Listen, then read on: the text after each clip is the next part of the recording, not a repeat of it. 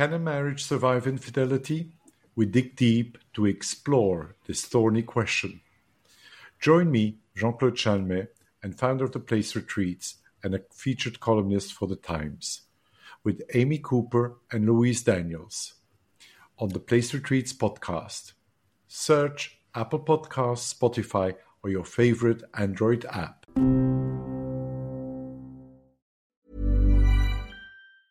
Ever catch yourself eating the same flavorless dinner 3 days in a row? Dreaming of something better? Well, HelloFresh is your guilt-free dream come true, baby. It's me, Keke Palmer. Let's wake up those taste buds with hot, juicy pecan-crusted chicken or garlic butter shrimp scampi. Hello Fresh. Stop dreaming of all the delicious possibilities and dig in at HelloFresh.com. Let's get this dinner party started. One size fits all seems like a good idea for clothes until you try them on. Same goes for healthcare. That's why United Healthcare offers flexible, budget-friendly coverage for medical, vision, dental, and more. Learn more at uh1.com. Hello and welcome to Your Next Episode, the next chapter in the podcast series you know and love for women bursting into their 40s, 50s and beyond. In this series, we'll be casting the net a little wider than simply menopause, because we've got so much more to talk about. I'm Louise Daniels, and co-hosting with me this time is comedian, writer and mother Amy Cooper. Hello, Amy. Hello, Louise. Hello. So you're in the middle of an amazing run of 100 stand-up shows, which you've not done before. You started that this year. And so I just wanted to ask you, two questions was why, and also you've got 2 young children at home. So how do you do that? So the 100 gigs thing is a bit of an industry standard, to be honest. So when I first started doing this, so to give you a little bit of a background, back in the early 1500s, before life took over and I had my kids and everything just goes up the wall, doesn't it? Like you come up for air after having small children. Mine are 8 and 5, and you're kind of like, when you walk into a room, what was I doing? Oh yes, I was living my life, and I was acting, and I was performing, I was singing. So that is my background. Yeah. And then these little screens that are in our hands constantly are our smartphones, which are the root of all evil, but also for a lot of people connect people as well. And I was finding that I got my creative juices back a little bit by doing little silly videos onto YouTube or onto my social media and onto Facebook and Instagram and stuff. And then I kind of had this feeling that I really wanted to reconnect with that visceral experience of being in a room with an audience, looking in the whites of their eyes, even if the whites of their eyes are looking a little bit like, oh, what's this? What's this, Mary? What's she doing here? Because I've had a lot of turkeys of gigs, to be honest, where it's but it's all a learning curve. So the industry standard is to get to 100 gigs, and then you've got enough experience under your belt to be able to assess what it is that you're going to do next. Whether you're maybe going to do a show that's an hour or do a festival, or so that's what that's about. And I'm up to about maybe 50 so far. Yeah, that was going to be my next question. Yeah, that's kind of where I'm up to. And I've kind of found my tribe. So I do a lot of character stuff. So I sit quite well on a bill with like drag queens, magicians and burlesque dancers, rather than sort of 8 white straight men talking about wanking and Tinder and Brexit. Usually I don't quite fit in at those gigs, like the token woman character. But those have been character building, funnily enough. I've kind of found my tribe a little bit with that. And that's still an evolving process, and it goes on. How I do it, the logistics of doing it. So I could not do it without my mum. My mum lives around the corner from me, and I live around the corner from you. And I think, if she wasn't there to sort of literally allow me to go and get that, 17:37 into London Bridge to be able to get to a venue at sort of 7:30, I wouldn't be able to do it. That's how I do it. And I'm omitting my wonderful, long-suffering husband as well there. Do not edit that out. No. Who is... really supportive and passionate about, me trying to sort of find my way back into what happens now. Because it is a bit of a, it's a renaissance for somebody who... I never had that kind of career where I was sitting at a desk and I had a maternity package and I had a desk to go back to because I was a jobbing actor, really. Yeah. I was doing bits and bobs and bits and pieces, and, it was a bit of a scattergun approach. Yeah. I kind of ploughed myself into bringing up the kids, had a bit of a meltdown, but... We'll get into that, I'm sure. Yeah, if we could at some other point. Absolutely. You just give me the T sign. Like the slit throat sign. Just tell me to shut up. I know very few people who haven't had a wobble. Absolutely. It is just all part of it. And actually, that's another thing. And when we first met, and I was doing my little business locally and trying to sort of talk to people about. When the wheels come off, it's okay. We're all. It's all right to be not all right. Yes. And you were very, very supportive in those early days of doing it. So thank you for reaching out. That's all right. And can I ask how old you are? I am 42. 42. Do you know what? Quite a bit younger than me. No, listen, I had this... so my birthday is in August, and last August I had this thing where I was kind of like, God, I'm 43. And Dad, my husband, he's like, no, you're going to be 42, Amy. Oh, that's fabulous. Yeah, that is one good thing about not being good at maths. Yeah. I'm kind of like, I was born in 1977. No, so I'm 42. 42, okay, yeah. So younger than me, because I'm 50, and I did think it would be good to have someone younger than me, because I am very aware that I think there's lots of things that aren't very different between somebody in their early 40s and somebody who's 50, but then also there are sort of big sort of gaping differences as well. And we want this to be something that is for, people in their sort of mid-40s and onwards. Well, we've talked, haven't we, about the bookend the bookendy nature of our sort of demographics and where we are at. And there's so many things that I can sort of learn from you and learn from our guests. I'm really looking forward to doing that. Yeah, brilliant. It's going to be exciting. Yeah, it is. Well, it's great to have you on board. Amy's got like a fantastic mind. She's really bright and clever and really funny, and there'll be details in the episode I'm not going to notes. argue with that, Louise. I'm just going to sit here and nod along with that. And you should follow her on Instagram, and then you can see some of her comedy sketches, and I'll put details for that in the episode notes. But for now, let's just go straight to our first guest, who is Laura Dodsworth. We're here in Laura's home with her dog, who's chewing in the background. What's her name, sorry? Luna. Noisy, chewy Luna. Yeah, sorry about that. Okay. So Laura's Bear-reality series of books are 100 Women, Their Breasts, Their Stories, Manhood, The Bear-reality, which is 100 images of penises, and Womanhood, The Bear-reality, which features images of 100 vulvas and was made into a Channel 4 documentary called 100 Vaginas, which is still available, I think. Yes, it's still on all four, actually. Good, okay. So all of the books and the documentary include personal and significant interviews with those photographed. And these are books that really break down, physical taboos via the photos that you've taken, and also overturning social and emotional taboos as well in the conversations that you have with the people that you're photographing. So for me, that was the most interesting thing, is the stories that have come that come out of this. Completely. I think it'd be really easy to look at my books and describe them like you did right at the beginning, actually. It's 100 photos of penises, or it's 100 photos of vulvas. But I think that is obviously a really important aspect of it. I did really want to show what the spectrum of normality looked like. What do we look like when we take off our clothes? And so the photographs do that.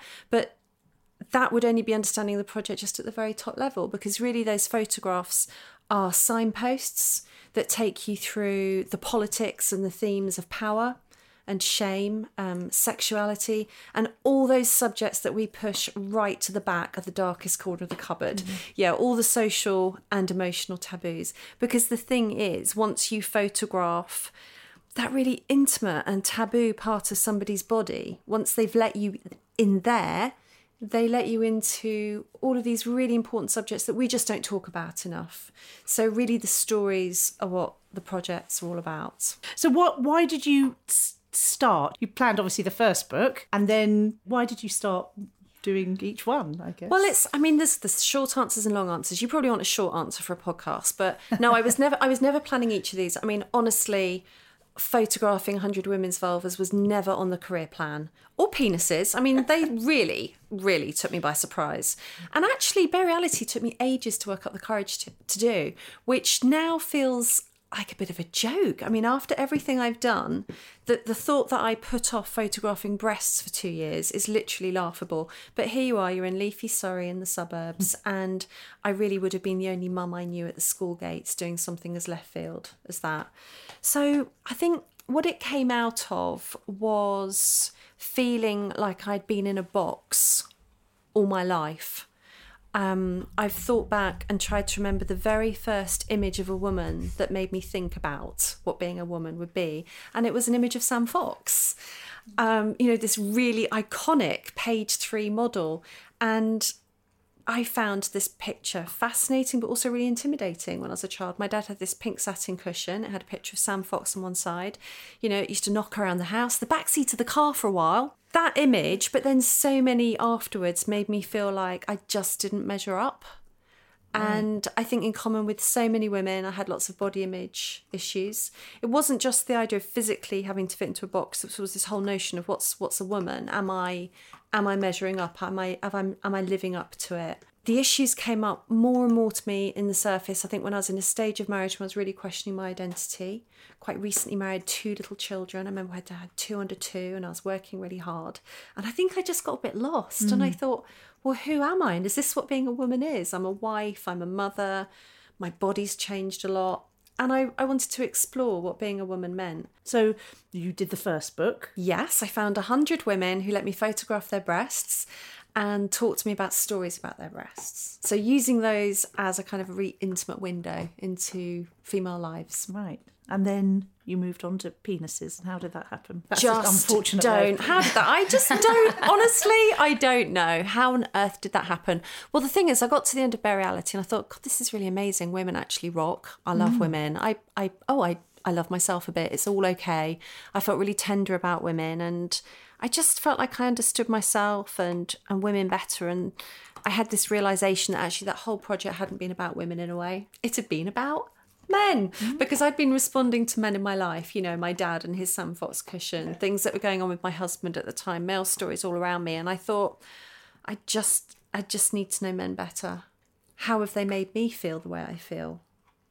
Yeah. Men don't talk about what's going on with them in the same way as women. It's a general comment. Of course it's not always true, but I don't think they share their inner world in the same way as women.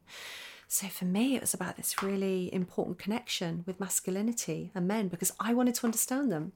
Just totally selfish reasons for the project. I wanted to understand them. It was not about seeing 100 penises. No. But it was about going into a very intimate space. There's no hiding. And a flaccid penis is soft, vulnerable, tender. It's not like it's big sexual weapon. No. It's a very soft, intimate, vulnerable space to be in with the men, and they opened up in the most amazing way. Yeah. So it was about balancing. It was like, I know women, and now I want to know men. And then the next book. And then the next book. Yeah. Yeah. Well, I suppose it was inevitable I was going to finish with that, but I didn't see it coming. No. I didn't see it coming. Did you sort of think, well, I've done women, I've done men, and that's it then? That's what I told myself for a good long time. Absolutely. I've done women, I've done men, I've done both sides. Aren't I great? So balanced, great feminist. And I realised actually there's a lot of stories that would come up in womanhood that hadn't come up in Bare Reality, because there is a lot more mystery and there's a lot more taboo around the vulva. I mean, actually, you were saying, Amy, before we started the podcast, weren't you, that do you mind me saying this? No, not at all. That your 8-year-old daughter had been looking at my book and she's like, well, what is this? What am I looking at? Because actually, when you see those 100 vulvas together, all it does lined look up, quite 10 by 10, and she was just kind of shaking her head and couldn't quite, she'd lost her GPS sat nav on it all. She couldn't quite identify what she was looking at. Because it's quite mysterious. We don't see them. If you're not a gynecologist or a midwife, if you're a straight woman, you don't see them. No. Cocks are quite front and centre. Men might be able to catch a furtive look in the changing rooms, or, they're not going to be able to avoid it. They can see their own. Yeah. But we can't even see our own unless we go to some, particular special effort. Yeah. That's what I loved about your TED talk, because you talk about like you've got to get a mirror and you've got to kind of crouch to see it from that perspective, or huge amount of effort. Yeah. Oh my God, it's so good. I mean, I have literally done this, okay? I mean, a number of times, many times, I'll admit it. And, used a mirror, and the mirror's quite small, so it's quite hard to get the whole thing in. And then it's dark. It's dark down there, and you're crouching on the floor with the mirror, the light's up on the ceiling. So getting a table lamp off the bedside table and then kind of trying to angle that. Like, do I angle it at the mirror? Do I angle it at my vulva? What am I doing? And it's just seeing yourself. It's quite hard. I think I've seen myself best through my lover's eyes. Yeah. From what has been said to you? Yeah. Oh my God, I'm getting a bit shy now. I'm not going to ask you. We're just going to deep dive here. That's... This came up in the project, actually. The male gaze gets a really bad rep. And what I'm talking about isn't quite the male gaze, but I'm talking about men gazing. Or it could be a woman gazing. But, if your lover's kneeling in front of you and they can see your vulva and they look at it and they're telling you how beautiful it is, and they really, really do love it. In a way, Luna's munching away in the background as we're talking about this. Yeah. It's just the timing. Really good sound effects. Then I think your lover can be your eyes, but not just your eyes, like a connection with real lovely type of body positivity. Yeah. Another thing that I loved about, I don't know if it came up in the TED Talk or another bit of something that I read about your stuff, but how the conclusion that you'd come to is that men feel like they don't have enough and women feel like they have too much, whether that too much is too much hanging out or too hairy or too smelly or too much, too wobbly, and men don't feel like they quite have enough in some circumstances, and that can actually maybe dictate and inform how they behave in certain situations, whether that's in a relationship or a meeting. And if we could just meet each other halfway, those were your words, and I kind of had this, I was like, oh, exactly. Yeah. I obviously, all human beings can experience shame and trauma and insecurities. But in general, I found that men are worried about being enough in life. They're expected to be tall enough, muscly and big enough, hung enough, obviously, laid enough, rich enough, everything. It's all about being enough and occupying enough space in the world. Yeah. And women, on the other hand, we're not supposed to occupy very much space at all, apart from having a curvy bottom and boobs. Yeah. Otherwise, please keep your space at a minimum. Yeah. And for goodness sake, don't smell like a woman or don't have any natural hair. It was all about being too much. And just walking through a supermarket aisle tells you you're too much. We've got a whole hygiene aisle dedicated to telling us that there's all these bits that we need to trim and tone down in one way or another. There's none of that for men. There's so many ways it translates into life. Today I was in London and man had his arms all over the armrest and his leg on my side of the seat. One of my, the whole man spreading thing. And I just walking down a pavement, men just take their lane. And they never move out of it. And they just expect to have all that space in the world. But that is sometimes difficult for men because they're under this pressure to be enough. And of course that's really acutely felt when it comes to their penis, their manhood, about being big enough and performing well enough. But it's a constant thing. Like my sons are on Instagram, and I definitely feel that they've absorbed ideas about how they should look from social media and popular culture that's very different to what boys absorbed when I was younger. Now men are supposed to be quite big, quite cut, hench. And there was a totally different aesthetic when we were younger. It's a really unfortunate parody of gender equity. I think that boys are under about as much pressure as girls now. So, even with a mum like me, I don't think my boys are immune from it, and I'm certainly not either. I'm not the finished article. I had a massive row with my boyfriend last week because I thought he said I was too fat. He didn't say that at all. I don't know what was wrong with me. But are you saying I'm too big? Are you saying you don't like my size? And it's so easy to tap into these really deeply ingrained insecurities. But we've got to constantly work at it, and the best way to do that is to remind ourselves about what's real. So you've got teenage boys. How do your boys feel about the books that you've done, the Channel 4 documentary, everything that you speak about. Okay, so actually my boys are quite a good guide, I think, for when the right time to introduce these things are. But these are boys, not girls, so it'll be different. When I worked on Bare Reality, they were that bit younger, so it's like 5-6 years ago.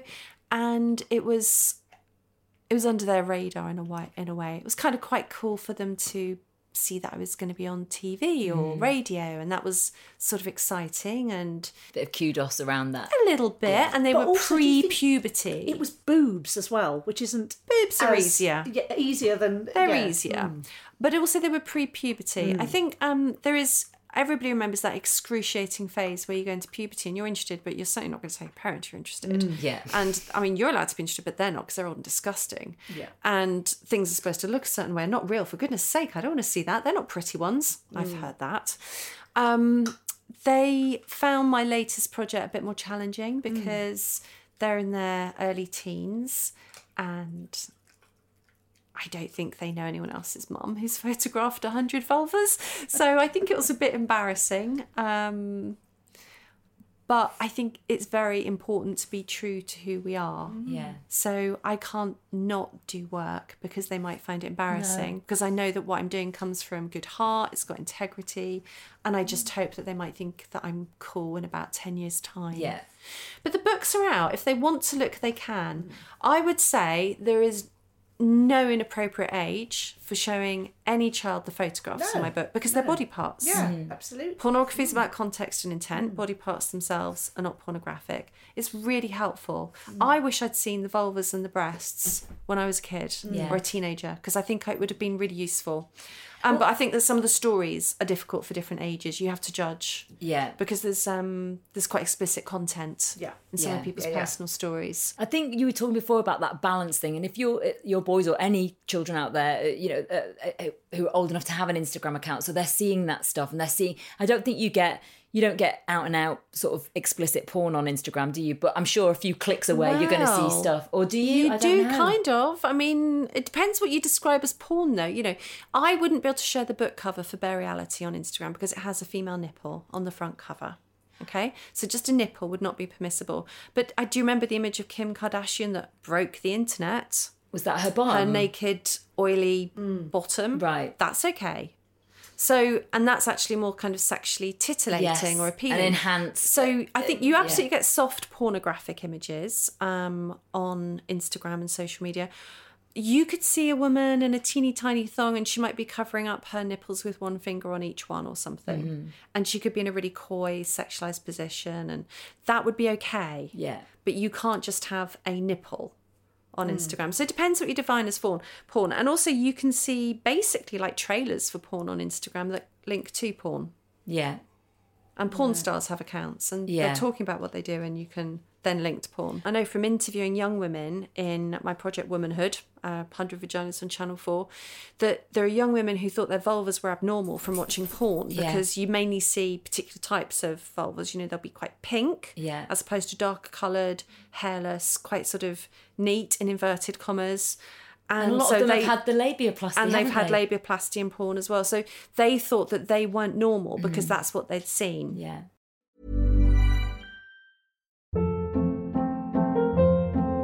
Hold up. What was that? Boring. No flavor. That was as bad as those leftovers you ate all week. Keke Palmer here. And it's time to say hello to something fresh and guilt-free. Hello Fresh. Jazz up dinner with pecan-crusted chicken or garlic butter shrimp scampi. Now that's music to my mouth. Hello Fresh. Let's get this dinner party started. Discover all the delicious possibilities at HelloFresh.com. This is Paige, the co-host of Giggly Squad, and I want to tell you about a company that I've been loving, Olive & June. Olive & June gives you everything that you need for a salon-quality manicure in one box. And if you break it down, it really comes out to $2 a manicure, which is absolutely insane. It's also so easy to get salon-worthy nails at home with Olive & June. The difference between how your nails used to look when you did them yourself and now with the Mani system is a complete game changer. The best thing about Olive & June, too, is it's a quick dry. Dries in about 1 minute, lasts for 5 days, and full coverage in up to 1 to 2 coats. Visit oliveandjune.com/perfectmani20 for 20% off your first system. That's oliveandjune.com/perfectmani20 for 20% off your first system. Here's a cool fact. A crocodile can't stick out its tongue.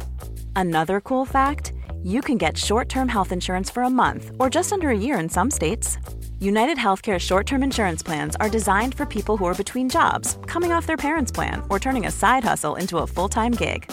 Underwritten by Golden Rule Insurance Company, they offer flexible, budget-friendly coverage with access to a nationwide network of doctors and hospitals. Get more cool facts about United Healthcare short-term plans at uh1.com. After falling down the Laura Dodsworth wonderful rabbit hole and just immersing myself in all of your work, I was inspired and I was hopeful, but I did feel slightly kind of emotionally exhausted and overwhelmed, especially reading your book and the stories that people share in there about abuse and just all of the stuff that comes up. And I just wondered if you I guess you are almost like a counsellor as well as a photographer in those moments. And I wondered, being the teller of those stories, and I wondered how you kind of coped with the weight of that responsibility. Like, how do you practice self-care yourself? Yeah, there's a few things to address. I mean, first of all, the stories are intense. Mm-hmm. They are intense, particularly in womanhood.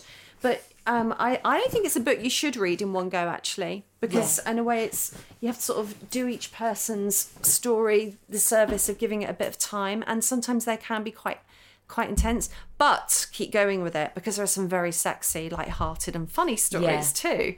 And I've come across those, Laura, don't worry about that. Okay, yeah, there's some pretty... That's what inspired me. I know. And my husband is very grateful too. Oh my God, I'm grateful too, because I mean, honestly, I interviewed someone and I thought, what the fuck have I been doing with my time on this earth? Why am I not doing some of that? What? You can do... All right, I'm going to have one of those. I love the woman in the documentary. He's like... I was a squirter. I didn't know I was a squirter, but I was a squirter. And I was like, oh my goodness. I've had so many new sexual experiences and types of orgasms since that book. Yeah, personally, I can imagine. Massively inspiring. Anyway, back to your question. So it was, I didn't have any plan for self-care. I've gone into all my projects with no plan for self-care. This is so me. And I've worked on campaigns where I've been interviewing people about domestic abuse and made sure that they have counselling and they have backup, but never me. Mm. I don't know why I don't think about this. But in a way, it's quite an important part of the creative process for me because I do like to absorb it. I'm not interviewing in a really detached journalistic style. Oh, that's Luna. Sorry. Come and sit up here, sweetie. You don't like my questions, Luna? So I don't know why, but on each of my 3 projects, I haven't had any kind of plan for self-care. I'm always thinking about the people who take part in my work. How am I going to look after them? That's the thing, isn't it? I guess you immerse yourself in that to get those results that you get. And I was saying to Louise on the way here, just so sensitively... Those stories are so sensitively told, and I don't know how much you had to do with the whole editing of that documentary. You must have been pretty close up to it to sort of be able to thread all those narratives together. And I thought it was beautifully done. Oh, thank you. Yeah. I take editing those stories really, really, really carefully because also I'm going to say no one really sees their story before it's published. Yeah. There's been a couple of examples where there were particularly sensitive stories where people read their stories, but otherwise I don't. There's a massive amount of trust and faith on each side. Yeah, I loved it. I had it on my laptop whilst making my cheese on toast because I'm a multitasker if nothing else. And there was some salty tears added. Yeah, it was. Yeah, I think it is.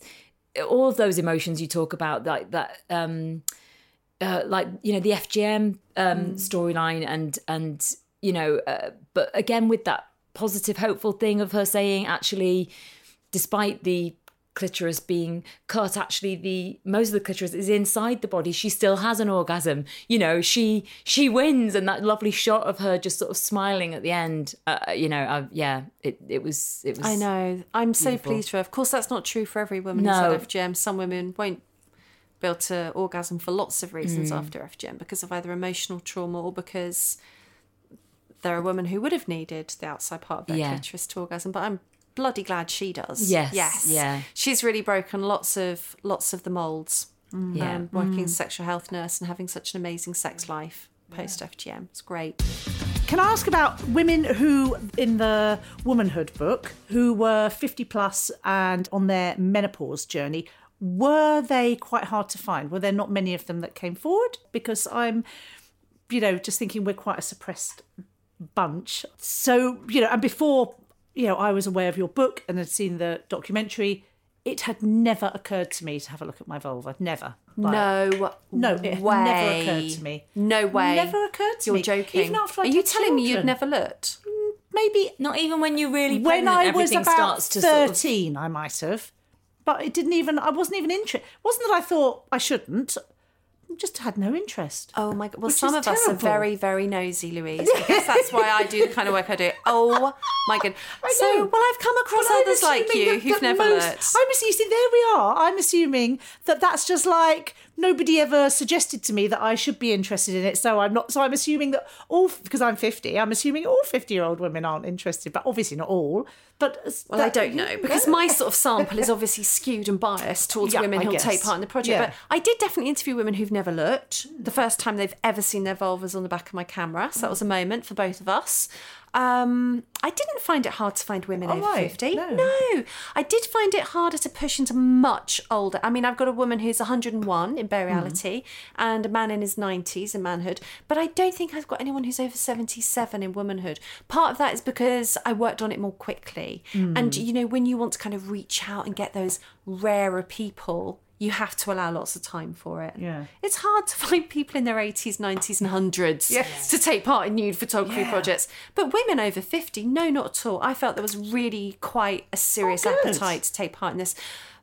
So specifically women over 50 wanted to talk about the terrible aspects of the menopause, but also how actually they're still having sex and they're fine, thank you very much. Good. So a real mix. And what about men?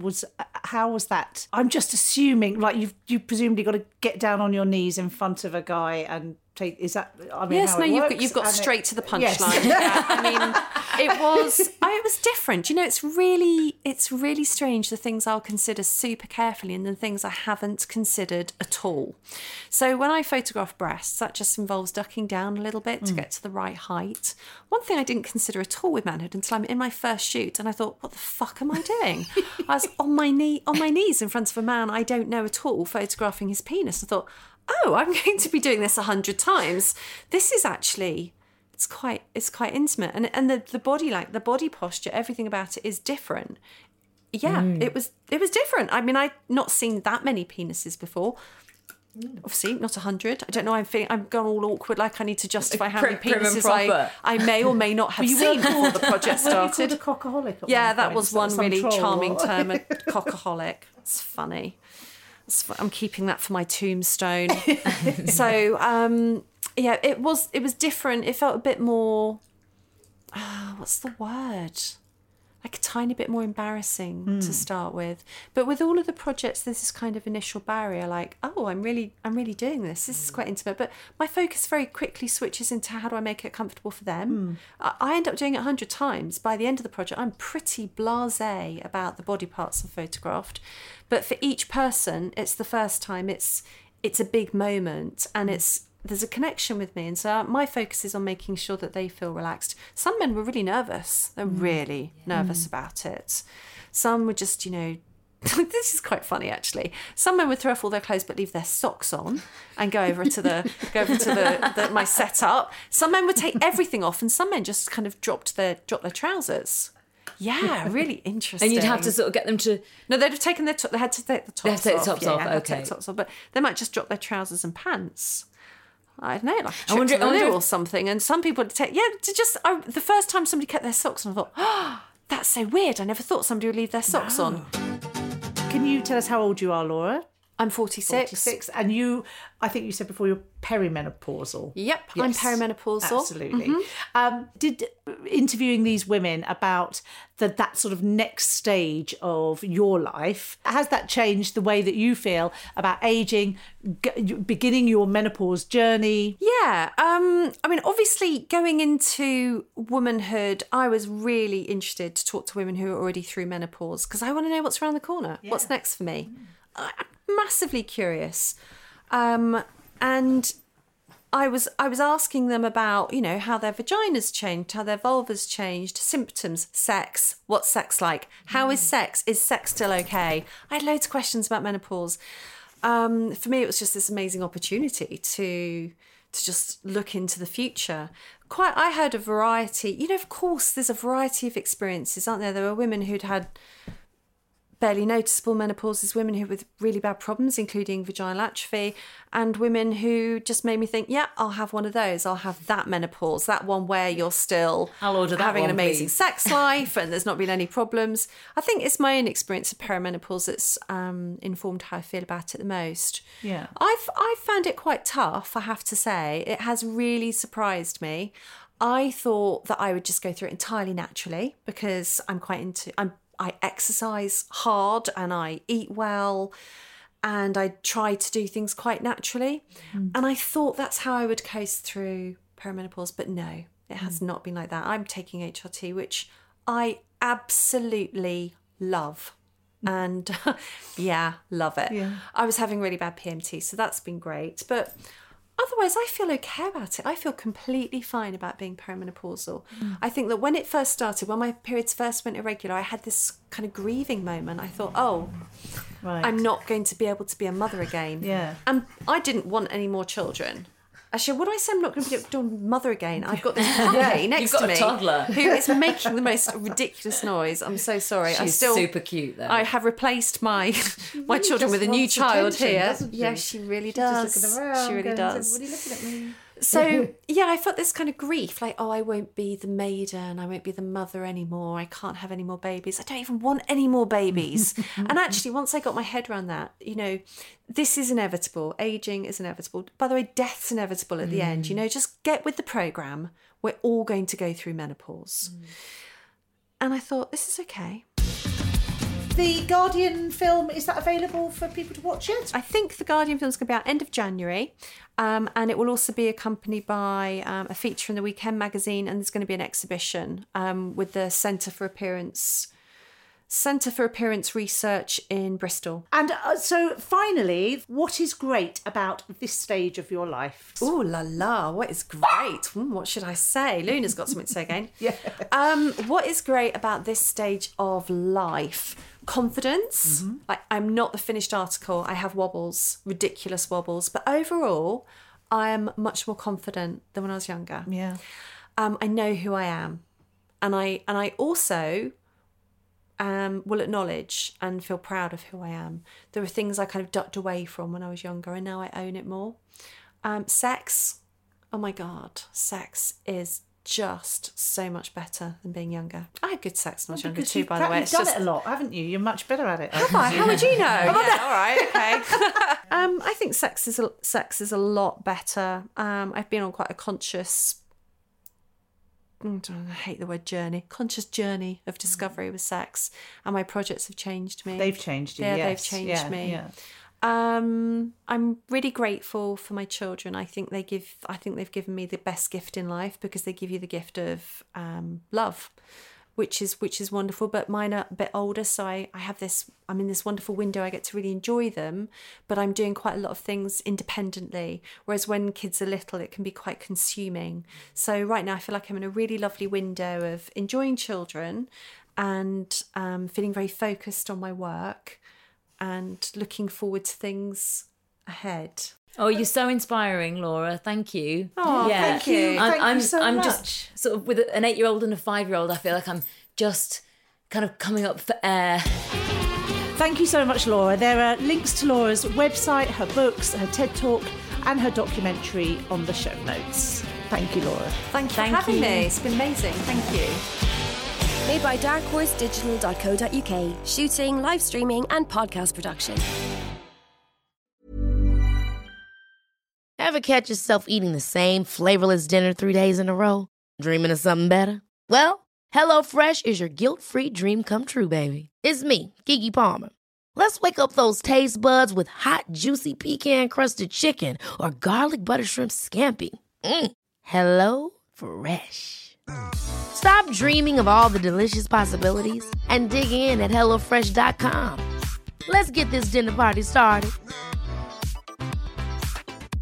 Planning for your next trip? Elevate your travel style with Quince. Quince has all the jet-setting essentials you'll want for your next getaway, like European linen, premium luggage options, buttery soft Italian leather bags, and so much more. And is all priced at 50 to 80% less than similar brands. Plus, Quince only works with factories that use safe and ethical manufacturing practices. Pack your bags with high-quality essentials you'll be wearing for vacations to come with Quince. Go to quince.com/pack for free shipping and 365-day returns. Imagine the softest sheets you've ever felt. Now imagine them getting even softer over time. That's what you'll feel with Boll & Branch's organic cotton sheets. In a recent customer survey, 96% replied that Boll & Branch sheets get softer with every wash. Start getting your best night's sleep in these sheets that get softer and softer for years to come. Try their sheets with a 30-night guarantee. Plus, get 15% off your first order at bollandbranch.com. Code BUTTERY. Exclusions apply. See site for details.